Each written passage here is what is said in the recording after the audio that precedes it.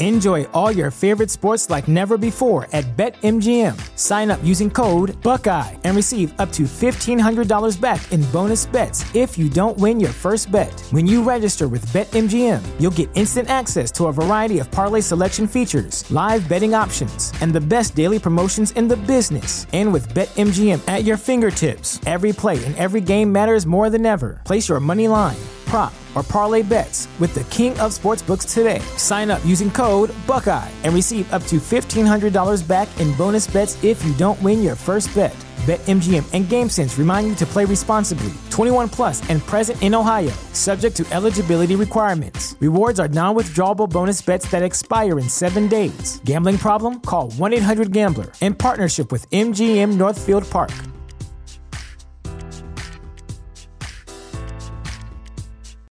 Without the ones like you, who work tirelessly to keep things running, everything would suddenly stop. Hospitals, factories, schools, and power plants, they all depend on you. No matter the weather, emergency, or time of day, you're the ones who get it done. At Grainger, we're here for you with professional-grade industrial supplies. Count on real-time product availability and fast delivery. Call, click Grainger.com, or just stop by. Grainger, for the ones who get it done. This is a podcast from Minute Media. This is a podcast from Minute Media.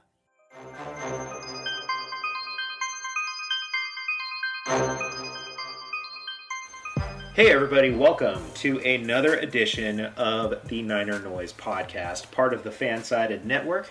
I'm your host, Peter Panessy, Associate Editor of NinerNoise.com. And boy, what can I say?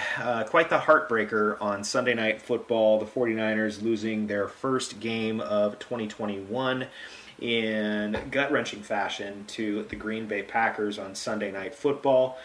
30-28, your final score, and gosh, a lot to unwrap from this game, really, in a lot of different circumstances and outcomes and what could have been scenarios. And perhaps that's the most frustrating point of all of it, is the fact this was a game that, despite the Niners falling behind early, trailing at 1 point, 17-0, there were opportunities to win this game. And there were certain points that you look back upon, and not just late in the fourth quarter, but also earlier, where you think, gosh, if that one play had gone different, if one more thing had changed right there, we might be talking about a 3-0 Niners team right now. And the outcome would be a lot different in the general perspective of really everything that's gone on with San Francisco this season. Of course, a lot of people were wondering after the first 2 weeks whether or not San Francisco was a legitimate contender. Now, in terms of roster talent, I'm sure that everyone would agree that, yes, the 49ers should be in the thick of things, but I really don't think anyone was overly impressed, at least from a team-wide perspective, on the 49ers' first 2 wins of the season. Certainly week 1 against Detroit, where the defense was questionable, and then in week 2 in Philadelphia, where the defense bounced back, but then the 49ers offense struggled to get things going for the better part of 3 quarters. So it's pretty easy to understand why Sunday night's game against the Packers, against Aaron Rodgers, Devontae Adams, Aaron Jones, was going to be highlighted as a true litmus test for what the Niners might be capable of doing this season. And it sure felt that much of the game, the entire momentum was in favor of Green Bay and not San Francisco. I certainly felt that way watching the game and then going back and watching it over. And even though the Niners managed to scratch and claw their way back, overcoming that 17-0 deficit and eventually taking the lead late in the fourth quarter on that touchdown by fullback Kyle Juszczyk, it still felt that Green Bay was dominating the game. And maybe that's kind of the thing you need to point out, the fact that the Niners only trailed for that brief moment when Juszczyk scored there. And so I've had a tough time kind of putting my finger around everything, looking at what this 49ers team is through 3 weeks. Now, granted, 2-1 is nothing to complain about. There are a bunch of teams around the league that would happily trade places with the Niners right now. You're talking about perfectly defeated teams without a win yet, 1-win teams, what have you. But still, I'm looking at San Francisco thinking that what I've seen so far this season has been kind of a disjointed effort. And it's something I wrote about over at NinerNoise.com early on Tuesday morning, kind of just highlighting that feeling, right? That you can look at this one of two ways. Either the team's kind of just disjointed and not firing on all cylinders, the offense and the defense aren't playing complementary football as well as they should be, you still haven't seen the best from the 49ers defense, you still haven't seen the best from the 49ers offense, players like George Kittle and Brandon Ayuk haven't necessarily made massive impacts yet, and so the 49ers have still found a way to go 2-1, despite the fact that it doesn't seem to be firing on all cylinders right now. Potentially that's good, but at the same time, you're also looking at a number of the problems that have risen to the surface, some glaring problems, really. And you can't help but wonder if this is going to be a trend over the rest of the season. And once you get beyond week 4, that quarter of the way through the regular season, you're probably going to be able to draw some pretty sizable conclusions about the trends you've seen so far from San Francisco. And really, this was the stretch that's going to determine what kind of 49ers squad you have in 2021. Again, the Lions, the Eagles, not exactly your toughest competition. Green Bay, I know they got off to a tough start in week 1, but bounced back nicely in week 2 and then beat the 49ers in week 3. They're expected to be a contender. The Seattle Seahawks in week 4, yeah, they're expected to be a contender too, even though they've gotten off to a tough start at 1-2 and currently find themselves in the bottom of the NFC West. And again, I want to highlight the fact that it's early. It's still very early in the season, and a lot of things change. I mean, heck, who would have thought the Kansas City Chiefs would be 1-2 after 3 weeks? I mean, that's about as wild an outcome as you possibly could have conceived. It's insane to think that anyone would have predicted that, but here we are. So I don't necessarily want to go through the entire game. Chances are, if you're listening to this podcast, you watched the game. You saw what happened. You saw the concerns. You saw the bounce back. You probably have some question marks about Kyle Shanahan's clock management late in the fourth quarter. So instead of kind of recapping everything, just kind of want to touch on some things that made me wonder and question what if. And I'll start off with that Kyle Juszczyk touchdown with 43 seconds left in regulation that gave the 49ers that 1-point lead, making it 28-27. Now, certainly there was a lot of reaction going on around the interweb and in comment sections, Twitter, and even some articles written out there faulting either Kyle Juszczyk or Kyle Shanahan for not instructing Juszczyk, hey, you get the ball, you go down at the 1-yard line, and we need to chew up some clock. Now, I can understand that thinking, for sure. Obviously, you don't want to leave any time for Aaron Rodgers on the other side, even though Green Bay didn't have any timeouts left. But in all of probably but 1% of all situations, if you got a ball and you have a chance to score, you do it, right? I mean, let's play a little bit of a hypothetical scenario here, and this is why I really don't have a problem with Kyle Juszczyk scoring there with 43 seconds left. For starters, let's say that he does go down at the 1-yard line. Intentionally goes down, 49ers have the ball, first and goal at the Packers 1 with, 30 seconds remaining. Let's just say that's a 14 or a 13-second runoff right there. What if the 49ers don't score? They try to get in the end zone 4 times because they would have gone for it on fourth down, and they're stuffed. Or if there's some fumble or some sort of miscue that gives the Packers the ball back. Can you imagine what the conversation would be like this week? Oh, hey, Kyle Juszczyk went down. Kyle Shanahan told Juszczyk to go down at the 1-yard line. What an absolute disaster from San Francisco's vantage point. He had an open path into the end zone. You're not going to do that. And I don't care what someone might say out there. Oh, hey, that was a mistake. Yeah, oh, sure. This is exactly why the 49ers lost. They gave Aaron Rodgers too much time. I'm not going to criticize Juszczyk for that. And if Kyle Shanahan said on the play, hey, look, Juszczyk, if you get into the end zone, get in the end zone. If that was part of the play call, I don't think it would have been, but you can't fault that. You really can't. You can't in that situation. Now, if I'm going to be critical about anything, perhaps the 49ers could have ran a run play there instead, maybe chew up about I don't know, 10, 15 more seconds of clock, and then had about 30 seconds to call that play for Juszczyk to maybe get in the end zone, maybe that would have been the better call. And I know some people might point out, well, why didn't they let the clock run down further? There was 12 seconds on the play clock when the ball was snapped and thrown to Juszczyk.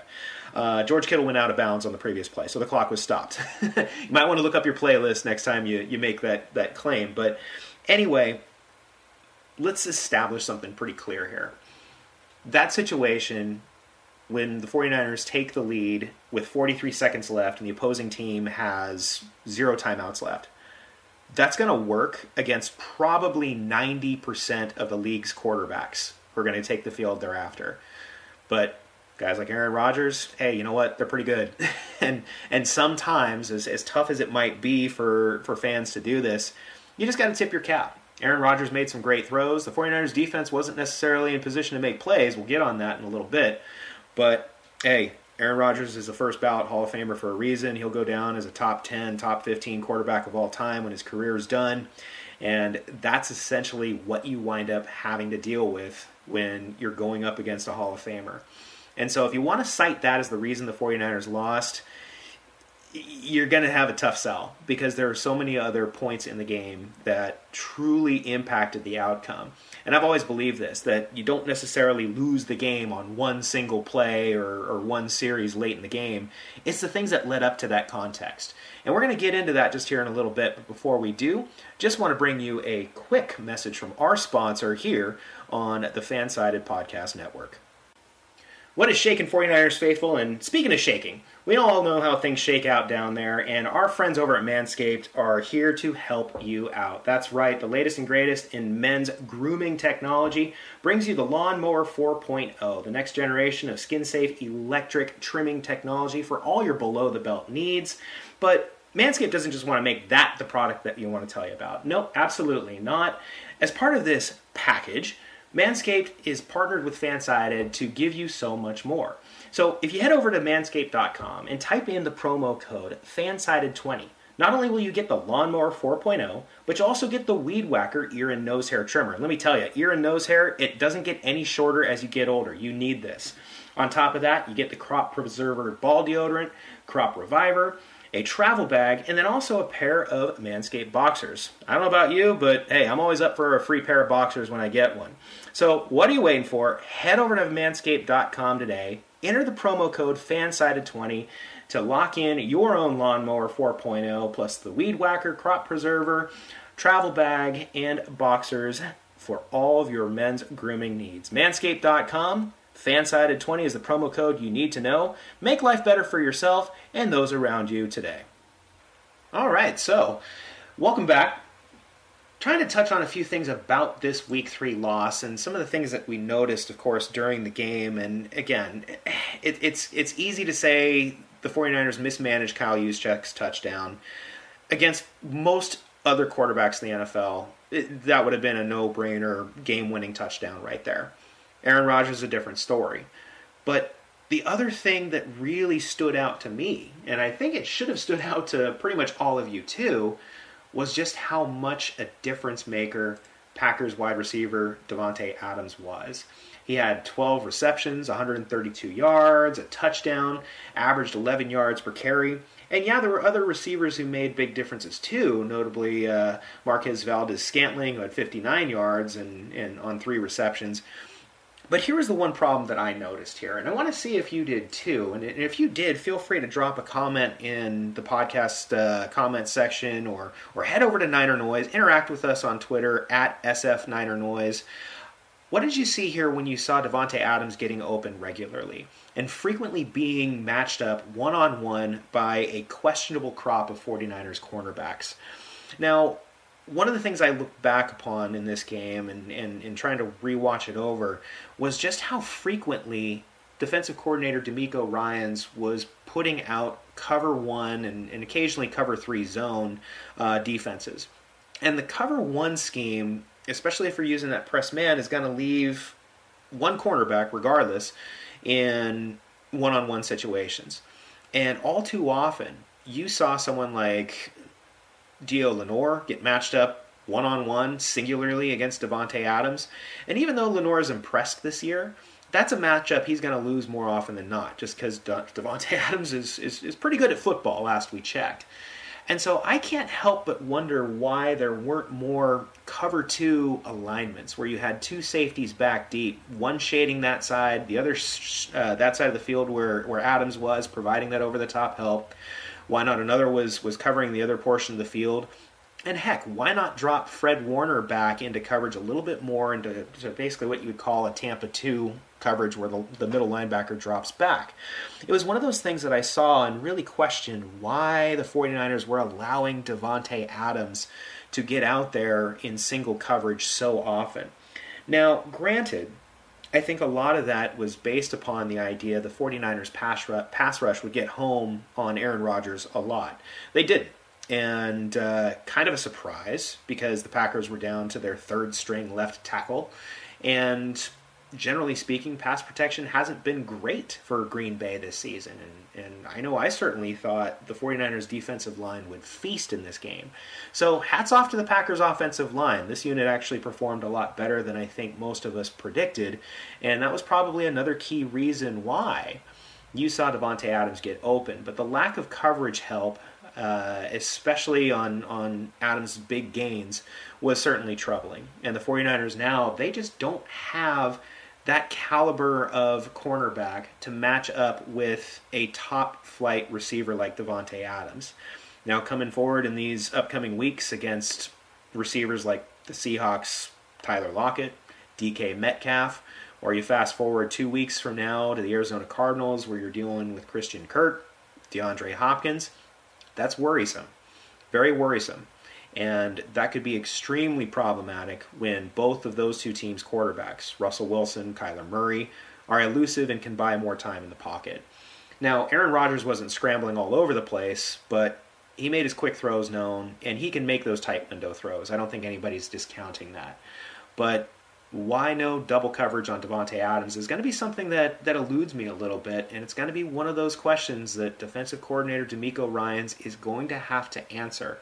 First-year blues, perhaps? Yeah, absolutely. I think it's fair to say that he's learning on the job, and especially late in the 4th quarter, there really wasn't anything that he could do or scheme up or call that was working. And again, you have to tip your cap to Rodgers, you have to tip your cap to Adams, but DeMeco Ryans has to deal with a fair share of criticism for not just what happened in the 4th quarter, but also what happened throughout the course of the game as well. So those are factors you can look at in the game and certainly be concerned with, and it's fair to do so. But I did mention earlier that there were certain moments where you just can't help but think, man, if that had gone one way or if that had gone the other, whatever, maybe the game has a different outcome. I know Kyle Shanahan electing not to go forward on 4th and 1 from the 49-yard line was questioned, and even Shanahan made comments on it saying that he regretted that decision, especially when the 49ers were seeking a momentum shift. But I'm going to highlight 3 plays where it certainly looked as if the 49ers were just gifting the Packers extra opportunities. And if you go back and you look at the stats, or you'll watch the game, whatever, you'll see the 49ers penalized just 4 times, but for 86 yards.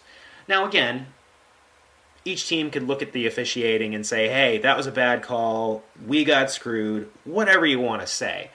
And I don't necessarily want to pick on the officiating because that's low-hanging fruit, but rather point out the magnitude of some of those plays. Now, one of those penalties, one of the 4 the 49ers had, was on a delay of game on that 4th and 1 punt. 5-yard penalty, and you're at midfield, so that's negligible. I'm not worried about that. The other 3 penalties were for defensive pass interference. One on Emmanuel Mosley, one on Dio Lenore, and a very, very uncharacteristic one against Fred Warner, which really stood out because you watch that play and Fred Warner looks like an inexperienced rookie in coverage, not getting his head around. And usually we expect Warner to be lights out in coverage, but even the best ones will make mistakes, and I won't hold that against him, but you can't deny the impact that those had in the game. Specifically why? Because all 3 of those defensive pass interference calls came on 3rd down. the Packers likely would have had to punt had those passes gone. Now you could say, well, all right, no DPI, then maybe those are completions. At least 2 of those, especially on the one to where Warner was flagged, the balls were pretty much uncatchable. And that's maybe where you can highlight the officiating and say, hey, look, the ball's got to be catchable for it to be ruled pass interference. But I think anyone who's watched this sport for enough time can tell you that it has to be widely uncatchable. Like 20 yards down the field, thrown too far, like a pretty wide margin. And if there's even any remote, almost superhuman possibility a receiving target could have caught it, that flag's going to get thrown. And it did. So the significant point about this, and I know I've mentioned that 3 DPI calls against the 49ers on third downs, 2 of them resulted in touchdowns for the Packers. Take away one of those, just one. Maybe Fred Warner turns his head around and realizes the ball is way overthrown, lays off Robert Tonyan, the Packers tight end, and the ball sails over Tunyan's head, and guess what? It's 4th down. Packers punt. Well, maybe that ends the touchdown drive right there. Maybe we're having an entirely different discussion when we head into work on Monday and try to converse with our fellow Niner friends and family, like, what happened? So that was frustrating. And again, it just goes to show you that there are certain moments throughout the game that really highlight how 1 or 2 plays can make the difference. And I want to bring things back around a little bit to Kyle Shanahan and some of the game management that I've seen from him, not just from Sunday, but over the course of the year. And you can talk about clock management, you can talk about certain situational play calling, and obviously the DPI calls against Warner, Mosley, Lenore. It's hard to blame Shanahan for that. He's not the defensive coordinator. You got to look at DeMeco Ryans in a way, and then also hold the players accountable because, oh yeah, last time I checked, they're the ones who are playing. But I still can't get the sense that Kyle Shanahan is doing the utmost to put his team in the best position to win week in and week out. And it's hard to really just kind of state this because this isn't just it feels different than 2019, and obviously it feels different from 2020 with the exception of the injuries, which are starting to pile up. But I want to start seeing more of the creativity that made this 49ers team click. I want to see more of the ball distribution that made this offense potentially explosive. And we haven't seen that yet. Yes, Brandon Ayuk was more involved. Yes, George Kittle was more involved. Ayuk had his first touchdown of the season. That was great to see. But you've seen in 2 games now where the 49ers offense has struggled to get things going early. Week 2 against the Eagles, and now week 3 against the Packers. And going back to week 2 against the Eagles, that marked the first time in Kyle Shanahan's head coaching tenure that his offense started with 3 consecutive 3-and-outs. Pretty crazy to think about when you consider just how innovative Kyle Shanahan's offense is. And one of the misnomers that I want to just point out right there is the fact, oh, hey, you can take a running back, any running back, and just plug it into the system, that running back will succeed. Well, not really. Not really. If you look back at Shanahan's history with running backs in San Francisco, the only 2, and I say 2 because I could throw in a third, but the only 2 who've really had continued success, you're talking Raheem Mostert and Matt Breida. Breida, of course, no longer with the team. He's with the Bills. Hey, 49ers injury attrition. Maybe the 49ers should trade for him. Probably wouldn't cost anything more than a 7th-round pick. Anyway, just saying. And, of course, Raheem Mostert's out for the year with a knee injury. Could have mentioned Jeff Wilson, too, because he's been awfully productive when given the chance, but Wilson's shelved right now. You think of some of the other running backs who have been high-profile guys that just haven't found that kind of success. Jerick McKinnon, of course, he was out for 2 years with an injury, but even when he was given the opportunity, not much of a factor. Tevin Coleman, a high-profile free agent signing in 2019, had a couple of splash games, yes, but for the most part, not anything overly crazy.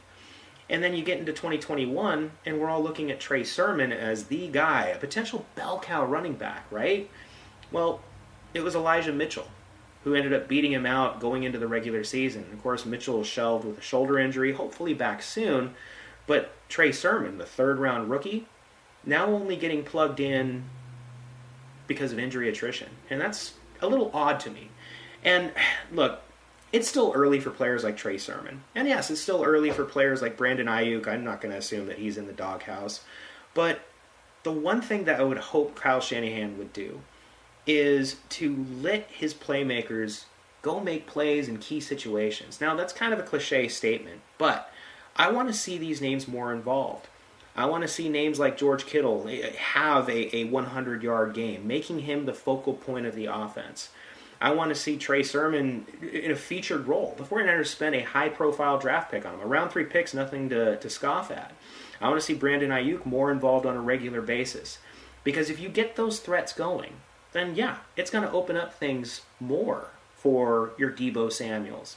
It's going to make life easier for Jimmy Garoppolo. And eventually down the road, it's going to make things easier on Trey Lance too when he eventually is given the shot at starting.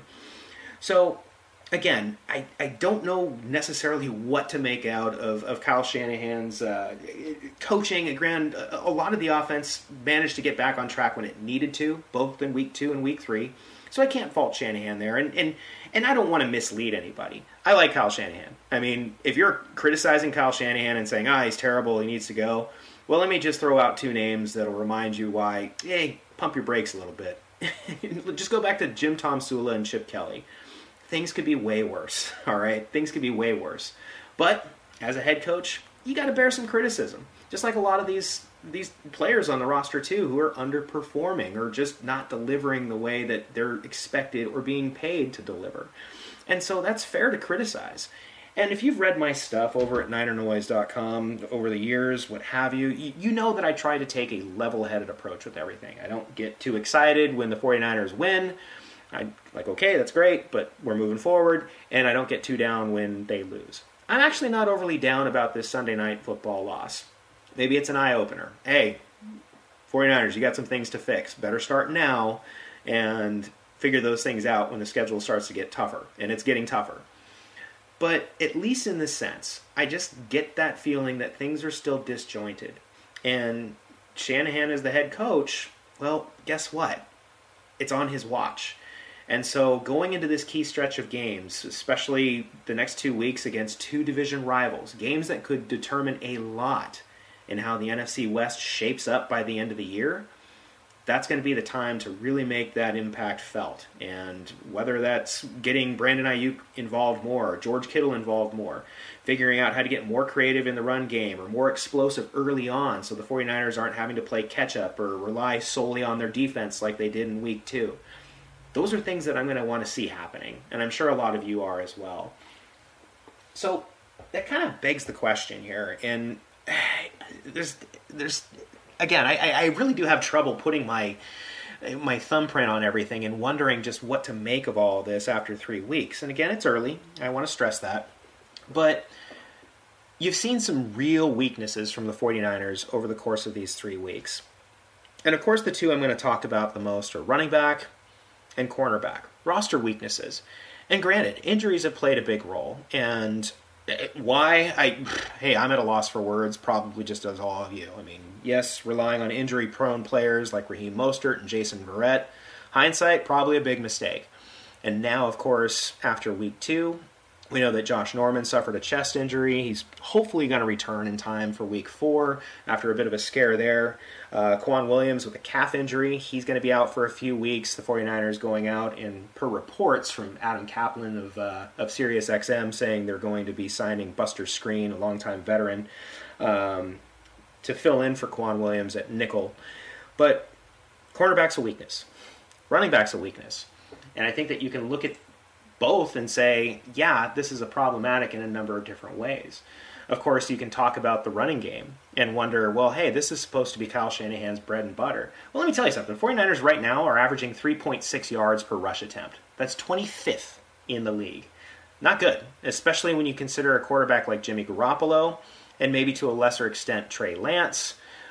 Really, honestly, the whole 49ers offense relies so heavily on play action, bootlegs, a very innovative rushing attack that opens up the passing attack. The 49ers are only averaging 3.6 yards per carry. That's going to hurt. And it's going to take away a lot of things Kyle Shanahan wants to do. And I could nitpick about the 49ers passing offense, but hey, let's be honest here. The 49ers are allowing 6.2 yards per pass attempt. That's 13th. And granted, that's heavily influenced by the 49ers having to face off against Jalen Hurts in week 2. So, not reading too much into that, but maybe it's not as bad, yet still. I don't think anybody with a realistic mindset would say the cornerback situation is just fine, especially when the Niners are literally going out and trying to sign guys off the street to make up for the injury deficiencies. Says a lot about the depth they brought into the regular season. Says a lot about rookie Ambry Thomas, the third-round pick, who's been inactive the last 2 weeks. Says a lot about the health of the position overall. And also the 49ers' plans, not just in this year's draft, but last year too. Why didn't you start stockpiling for this position earlier? So anyway, those are pretty key weaknesses the 49ers have, and I don't think anybody's going to question that. But I think it's fair to start wondering, after what we've seen these first 3 weeks, whether or not the 49ers are truly a Super Bowl team.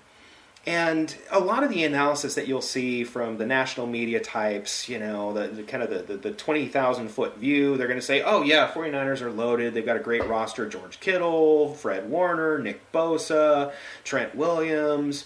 Jimmy Garoppolo has proven that he can win if he can stay healthy, as long as he got a good supporting cast around him. They point out the star name players, which is fine. National media people do that. The fans love to read about it. We get it.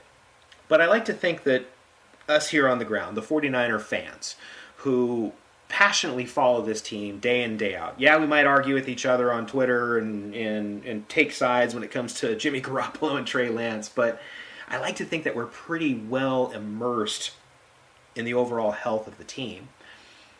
I think it's safe to say the 49ers aren't a Super Bowl team this year. And if that makes you feel a little bit more depressed, hey, you know what? Sorry. Again, I try to take an even-keel approach and call it how it is. I do think this is a playoff team. But right now I'm seeing 10 wins, maybe 11, a wild card team, and maybe a first-round exit from the postseason. Booted in the wild card, maybe if the 49ers pull off some crazy game in round 1 of the playoffs, they get to the divisional round. But right now you're going to have a tough time convincing me that 49ers secondary, especially, can hold up to the likes of the Los Angeles Rams, who are looking like they're absolutely on fire right now, beating the Super Bowl champion Buccaneers. Last week, you saw what the Packers did to the 49ers, and yeah, that was a game the 49ers could have won, but they didn't. And so I'm sitting here thinking, all right, are you going to tell me the 49ers are going to be able to upend teams like the Rams, like the Bucs, like the Packers even? And I'm not so sure. And again, it's still early, right? There's so much that's going to happen between now and the end of the regular season. There's player injuries to account for. Teams go through cold spells. I mean, heck, you remember the Buccaneers a year ago. They were scuffling at the beginning of the year. It took them, the stretch run towards the playoffs to get hot, and they rode that momentum all the way in. But understanding this team, I think we just have to be realistic to a point and say, look, the 49ers are probably a playoff team. They're vastly superior to any team in the NFC East. The NFC North, aside from the Packers, is garbage. And, the NFC South, maybe the Saints are interesting, and the Panthers have certainly impressed a bit too, and, of course, the Bucs are the Bucs. But, the Niners are in a gauntlet of a division. And really, honestly speaking, it's just hard to see the 49ers making it back to the Super Bowl this year with some of these woes. Injury woes at running back, injury woes at cornerback, two positions that the Niners are scrambling to fill, and so far to date, the results haven't been overly promising. And look, that's not bad. I'm not saying this to be a Debbie Downer or whatever, but I'm certainly pointing out that let's temper our expectations a little bit. And I think those weaknesses were revealed fully in Week 3 in that loss against the Packers.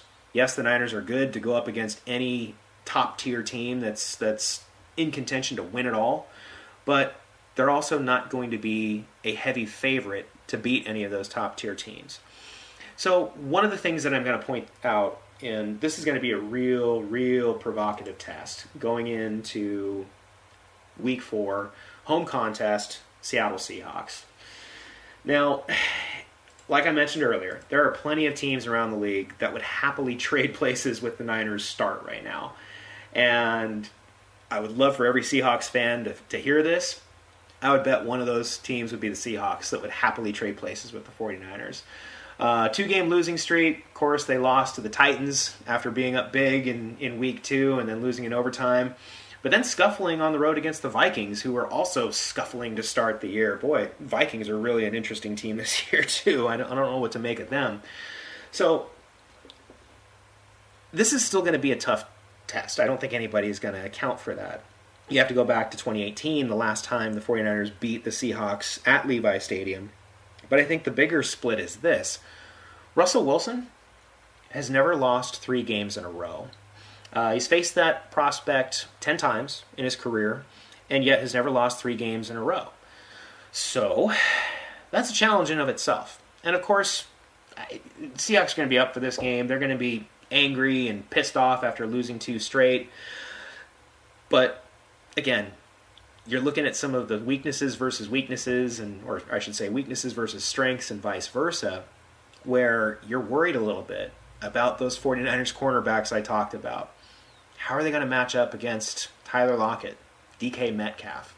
The 49ers pass rush, which was pretty effective in the first 2 weeks, kind of a non-factor in week 3.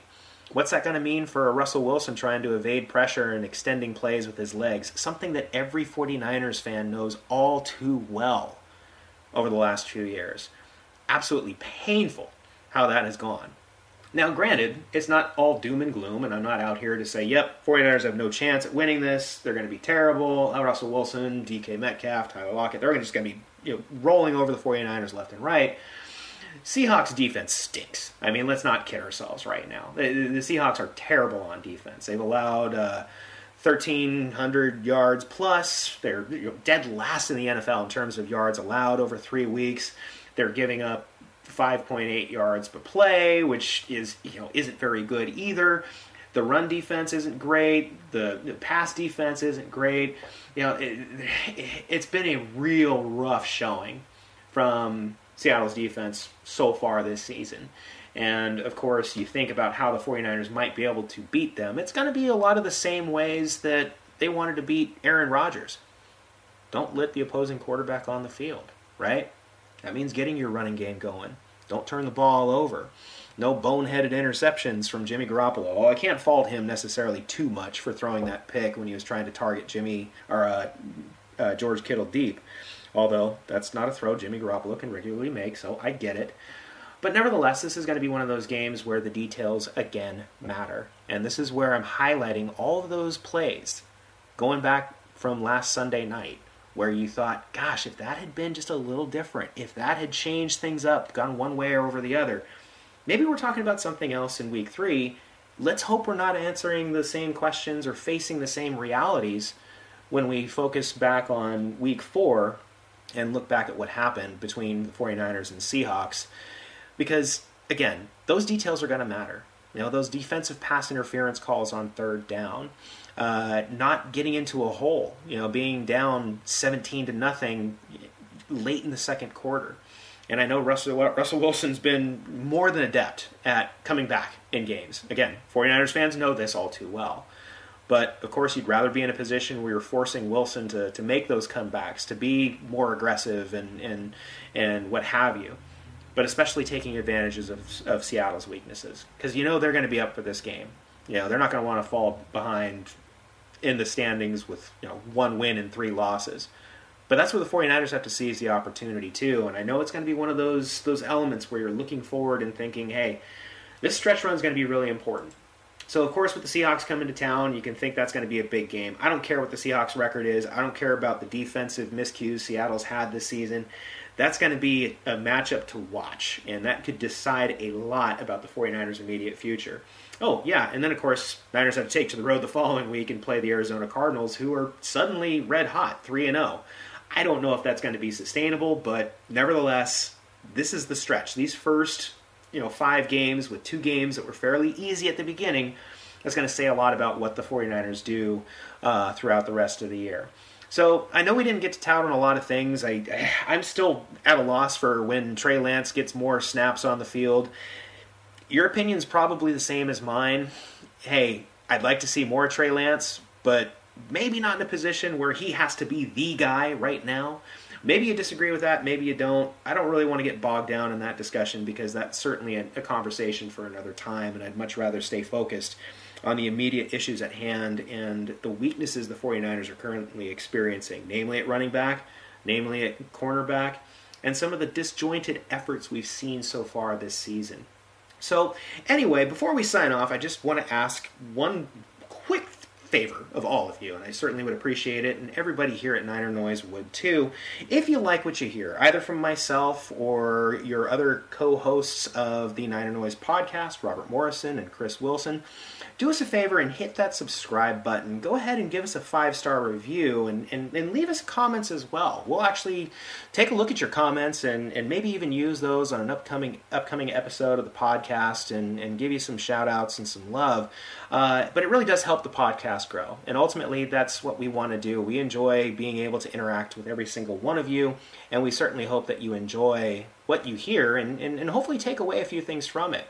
So anyway, we would appreciate it if you leave us that review. Go ahead and hit subscribe. And as always, be sure to head over to NinerNoise.com. You can give us a follow on Twitter at SFNinerNoise. And you can also follow me too on Twitter at Peter Panacey. It's spelled out just how it sounds. And until next time, we look forward to hopefully yet another win and no losing streak for the 49ers after last Sunday night, as the Red and Gold gear up to host their arch rivals, the Seattle Seahawks, this Sunday for Week 4. So, on behalf of Robert Morrison and Chris Wilson, I'm Peter Panacey, signing off for the Niner Noise podcast, and let's hear that horn, Niners faithful.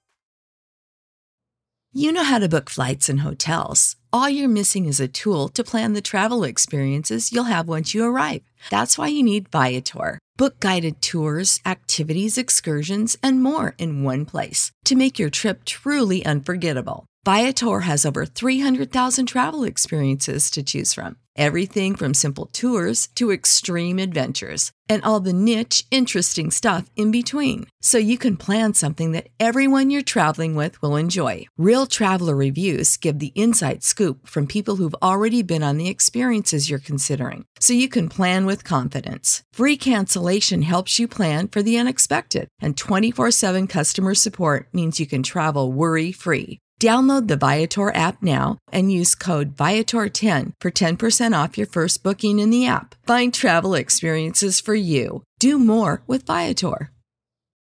For the ones who work hard to ensure their crew can always go the extra mile, and the ones who get in early so everyone can go home on time, there's Grainger, offering professional-grade supplies backed by product experts so you can quickly and easily find what you need. Plus, you can count on access to a committed team ready to go the extra mile for you. Call, click Grainger.com, or just stop by. Grainger, for the ones who get it done.